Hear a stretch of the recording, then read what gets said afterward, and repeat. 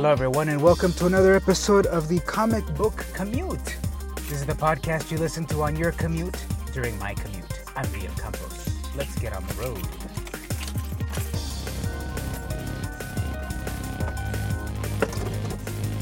So hot off the press, today's episode will be about Comic-Con 2016 recap.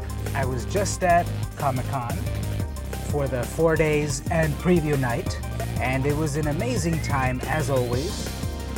Exhausting, of course, because depending what you do, you're gonna do a lot of walking or a lot of standing. So for this recap, I'll try to remember everything that I did or bought or saw, but of course, there was a lot to experience during Comic-Con. And my experience might not cover every single thing that everyone would want me to cover. I didn't get any exclusives. I didn't see really any celebrities except for one. And that's oftentimes because I didn't stand in line. I'm not going to stand in line for hours or overnight to camp out for the huge exclusives and the reveals and the Hall H madness. I'm not gonna do that. I would rather live and experience Comic-Con because for me, standing in a line for a fleeting little bit of joy is not worth it for me. Now, for a lot of other people, that's what Comic-Con is, but not exactly for me. So here's what I did. I got the 4-day passes as well as preview night. And Comic-Con has gotten very expensive. I forget how much I paid, but probably at least $250. Then parking was probably another $100 for the 5 days. And I got a parking right next door at the Hilton Bayfront, so it was also a nice view. But that's over $350 for 5 days. I think, of course, that it's worth it. I've been going to Comic-Con since 1993, and I really enjoy it enough to be going for over 23 years. Let's talk a little bit about what I bought. There was a really interesting booth where they were selling some vintage movie program books. So they don't do it as much anymore, but there used to be these program guides that you would buy about the movie that you're about to watch. And so I think that's interesting. It's from a bygone era. And there was a booth there in the exhibit hall where they were selling those program guides. I saw The Wrath of Khan, so that was Star Trek II, The Wrath of Khan. I saw the first Superman movie. But the ones that I ended up buying were The Secret of Nim, that has a place in my heart. I bought The Secret of Nim program guide, very cool art. That was a Don Bluth movie, animated movie, straddling the lines of childhood and adulthood because it can be very dark. And it's full of artwork and behind the scenes information and credits and things. It was cool. I also bought the Heavy Metal program guide. So Heavy Metal magazine has been around since the 70s. And they had an animated movie. It was about 1981 maybe. And again, it's in the same vein in that it is behind the scenes, it's artwork, it's insights. I bought those too. I got a little discount. And then as I was getting my change back, I saw on the edge of the table, there was also the Lord of the Rings program guide. Now this was the Ralph Bakshi Lord of the Rings from 1979. So if you didn't know, before Peter Jackson took a crack at it, Ralph Bakshi had created an animated Lord of the Rings trilogy. It's a rather cult classic. It's a completely different beast than what Jackson did. It's very interesting to see that movie. And so this program guide, again, it's behind the scenes and all of that. Speaking of heavy metal, I was over at the heavy metal booth. They had a variety of issues for sale. And then one of the girls there directed me over to the more vintage heavy metal editions. So I went over to that site and they had some issues from the 90s and the 80s. And I looked at them and I thought, this is some great art. I've read heavy metal on and off throughout the years. I think I had a subscription for a year or two. That was a while ago, 15 years ago at least. And if you don't know, heavy metal is an anthology fantasy sci-fi series published. I think it's monthly, it might be bi-monthly. Glossy magazine, lots of great artwork, stories, etc. Some of the big names in fantasy and sci-fi have been featured there. So I was on a nostalgia trip and I was looking at the older ones. So there was a, let's see what years. I got one from 98, 96, and 86. Those were $5 each, I believe. One of them featured art by Richard Corbin. Richard Corbin is one of my favorite artists. His works are just so Richard Corbin. They're rendered in an amazing photorealistic yet cartoonish quality. I'm glad I got that issue. The girl then asked if I'd like to see any of the more vintage editions, and I said yes. So she brought out a box that had some older books. I browsed through there and I wanted to see about the oldest one, and they were only $10 each. So the oldest one that I found was from November 1978. At the moment I'm blanking when heavy metal was published first in the US. It was published in Europe first, I believe in France, where it was titled something like Metal Hurlant, heavy metal. And so I got this one from November 78. And it really is of its time, the artwork and the stories and the content. What I also bought at a different booth were some comics, some $2 comics, pretty good condition. This was Incredible Hulk, $3.93, I believe, something like that, $3.83, around there. And this was the 30th anniversary of the Hulk, 1962 to 1992. So now the Hulk is more than 50 years old, but that was the 30th anniversary. And I remember reading Marvel Comics at that time and seeing all of these 30th anniversary comics. I was reading Spider-Man at the time, so the 92 Spider-Man anniversary age, I remember that. But anyway, this one, since it's the 90s, it had, of course, a gimmick cover, and it had a cool green foil cover, and it was a recreation of the original Hulk #1 with Bruce Banner, meek Bruce Banner in the center, and Titanic Hulk towering behind him. So it was a good cover swipe. From the 90s, I also got X Factor, I don't remember the number, but it was part of the Fatal Attractions plot, which is when Magneto rips out the adamantium from Wolverine's bones. Spoiler alert. And the gimmick cover at that time was throughout all of the X books, so X Factor, X-Men, Excalibur, etc. They had a cool hologram. Now holograms can be very hit or miss, but this series was very good. And I had maybe one or two, and there were about 4, maybe 5 books. They had their own hologram. And so I didn't have this one from X Factor, but now I do. $2. I got another X-Men comic. This one was more from the early 80s, probably 84. An early appearance of Rogue. Looked quite different, very short hair, but still had that skunk stripe. Probably X-Men 180 something. They were selling it for $2 each, so I got enough to spend $10.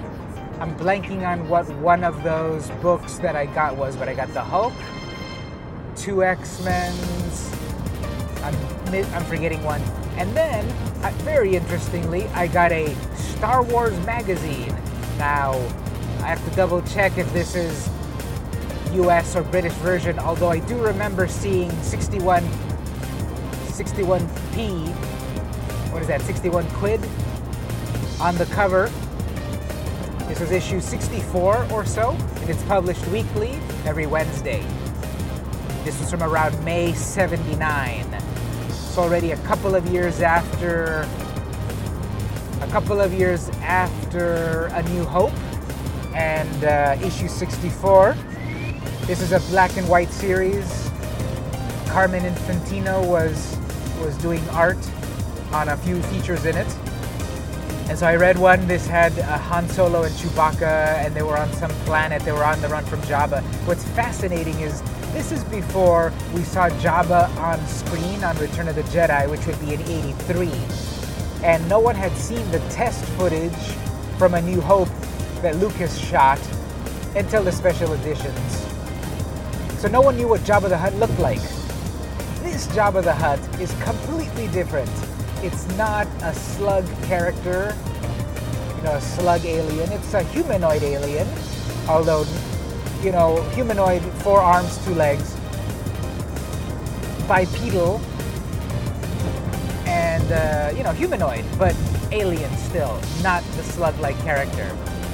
Speaking in English, they didn't subtitle him in Huttese, but he's after Han and Chewbacca for dumping their spice cargo again, and they've trapped him in a cave on some planet, and then there's these mineral-eating bugs that are burrowing into the cave, and they're besieged by all sides. Very cool art, stark black and white, masterfully rendered. And then right when it's getting good, it says, "See you next week." And it goes on to have a couple more features. And the funny thing is, because it was published by Marvel, it had a Watcher story and a Adam Warlock story. So kind of a ripoff for 61p, a short Star Wars comic, and then other Marvel stuff. What else? I also bought some Rick and Morty stuff. There was a booth that was selling Rick and Morty stickers. I think it was like 2 for $4. I ended up getting 4. So I got 2 of Mr. Meeseeks and 1 of Rick and 1 of Morty. Very high quality, cool poses. Then I bought a couple of the then they had some Rick and Morty pins. So I was gonna buy a couple of them. And I went to the counter and started to pay, and the girl there said, if you buy our complete set for $30, it's like buying all 6 of them for the price of 5. So I couldn't pass up that deal, and that's what I did, and it came with all the pins. Sorry, not pins. Keychains. Rick and Morty keychains. So it had Rick, it had Morty, it had the head of Morty, the head of Rick, in some very funny expressions. It had Bird Person, full body. It had Mr. Poopy Butthole. It had a portal opening up and Rick and Morty jumping through it. The Rick and Morty logo. It's a very cool pin set. Very cool keychain set. Very high quality, very nice. If you're not into Rick and Morty, you need to get into it. It's one of the best series on TV on Adult Swim. Speaking of Rick and Morty, I met one of the creators of Rick and Morty. Now, I wasn't really seeking to find celebrities. People were asking me on Periscope, who did I see? And I'm not really looking for that too much. So this was totally happenstance. I was next door at the Marriott. I was gonna go get something to eat in their cafe. And I'm going up the escalator, and I look over and I see someone that looks like Justin Roiland, co-creator of Rick and Morty, along with Dan Harmon. So it was just Justin. Someone was with him, and I thought, who would that be? Is it Ryan Ridley, perhaps? I gotta hear his voice and I'll be sure. So I was trying to get up the courage to ask for a photo. And the time was running out because the escalator was going and going. So then I overheard him, and yes, that was the voice of Justin. So that was Justin Roiland right ahead of me. And I thought, I'll never have another opportunity for this. Unless, of course, I stand for 5 hours in the line to get an autograph. And so casually I leaned in and I said, "Excuse me, Justin." He turned around and I said, "May I take your photo?" He said, "Yeah, of course." So really nice, good reaction, cool guy. So I got my camera ready, I turned it around and I did a little selfie with Justin. It came out super blurry. And I said, "Thanks, I love my blurry photo, I'll cherish it." And he laughed. And I didn't want to bother for another one, and that was perfectly fine. So we got up to the top of the escalators, and then he took a girl's hand, and I guess he was with his girlfriend. So they went off, him and the other guy, and they went off to go get something to eat. And I had my Justin Roiland photo, and I shared it on Twitter right away. Very cool. The highlight of Comic-Con. And so that was part of lots and lots and lots of walking. I should have put on my step counter, and it would show I probably walked like 10 miles. I know it was miles. Literally, I walked miles because I recorded a video. It's going to be up on my YouTube soon. So youtube.com/VMCamposJR. Search VM Campos on YouTube, but don't go to the other VM Campos. Go to VM Campos JR. You find a lot of Comic-Con videos and such. And I'm still prepping it. I should have it done by tonight, Monday the 25th. It's my one long, continuous, non-stop tour of the Comic-Con exhibitors hall, the super crazy packed area. I walked non-stop from row 100, hall A, to row 5300, hall G, going up and down every single row. And I shot it in glorious 4K surround sound on my Roxanth camera stabilizer. And so be on the lookout for that. If you've never been to Comic-Con and want to experience it, here you can look at it. And it took 54 minutes non-stop walking. Well, except for the parts where it really got bunched up and crowded, like near the Walking Dead booth and in those areas, the Mattel and the Star Wars. It got really crowded in those areas. And besides that, it was non-stop walking as fast as I could. But of course, it's not very easy to walk there sometimes. I have these other videos that I've recorded also. I'll be uploading videos about cosplay, other shots of the convention center. I took a bunch of photos of cosplay. All of those are live right now on my Flickr. That's flickr.com/VMCamposJR. Again, VM Campos was taken, but VM Campos JR is available. Basically, all my social media is VM Campos. Go to VM Campos, that's VMCAMPOS.com. You'll see all my social media. Although I'm VM Campos JR on YouTube and Flickr. Now I'm also VM Campos on Periscope, and I really recommend you go check out my Periscope, because there I also Periscope like hours and hours of... I Periscoped hours and hours of live Comic-Con. I looked at a lot of costumes, I asked for their photos, I looked at comic books. Yes, there's still comic books at Comic-Con, really expensive ones. I'll give you a little preview, but for example, there was a $40,000 comic book there, like Spider-Man and X-Men and such. So check out my Periscope. That's another way to see what Comic-Con is like if you can't make it. That's periscope.tv/VMCampos. Follow me on Periscope. Follow me on Twitter. I'm twitter.com/VMCampos. Lots of Comic-Con stuff to share there. Instagram too. Instagram.com/VMCampos. So for me, it was more about the experience of walking and living and buying and getting ripped off. Like on the first day, $12 for a pretzel and a Coke. Well, I was hungry, and so okay, $12 I guess. But living and walking and seeing and buying, that's Comic-Con to me. Of course, not to belittle anyone's experience, but for me, standing in line, camping overnight, that's not Comic-Con. That's standing in line. So Come check out the experiences of my Comic-Con adventure. 5 days in 2016 in glorious sunny San Diego. I hope to be there for Comic-Con 2017, of course. We'll see if the badge gods allow me to get another one for the 24th year. Really, I've got to get in touch with the Comic-Con bigwigs and tell them, please give me a lifetime pass. I've been going more than half my life to Comic-Con. It's going to be nearly 25 years soon, and if I keep going, I'll keep creating great content about Comic-Con and sharing it with everyone.